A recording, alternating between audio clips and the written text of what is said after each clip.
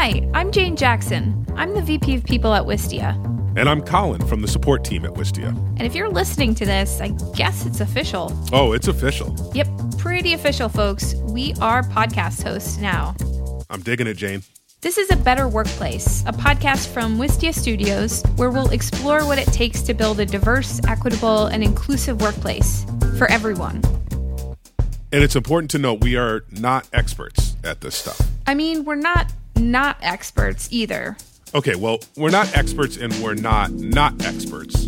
We are people at work, and we're thinking and talking about these topics a lot. And on this show, we're going to hear from folks about what work can feel like for those in equity-seeking groups.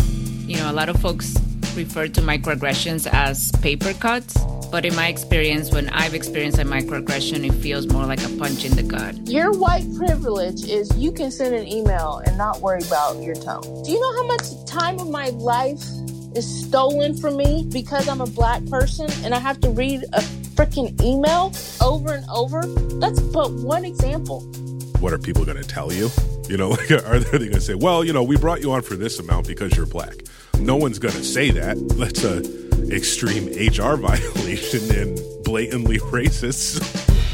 We're going to talk to actual experts like HR consultants, educators, and lawyers about how you can start thinking about diversity, equity, and inclusion at your business. We were like, oh, let's take a girl picture because there were only 5 women in the whole company. Something's really weird about that. We want to be an anti-racist organization. I hear that all the time. And then I come back to clients, what does that mean for you? And it's crickets. It feels to me almost like a muscle that you have to build because I don't think we're accustomed to doing this. Oftentimes organizations have this sense that psychological safety comes from everyone just getting along. And it feels like it's the exact opposite. Look, these are not always the easiest topics, but I think that you should be excited about DEI and that we should talk about these things with joy.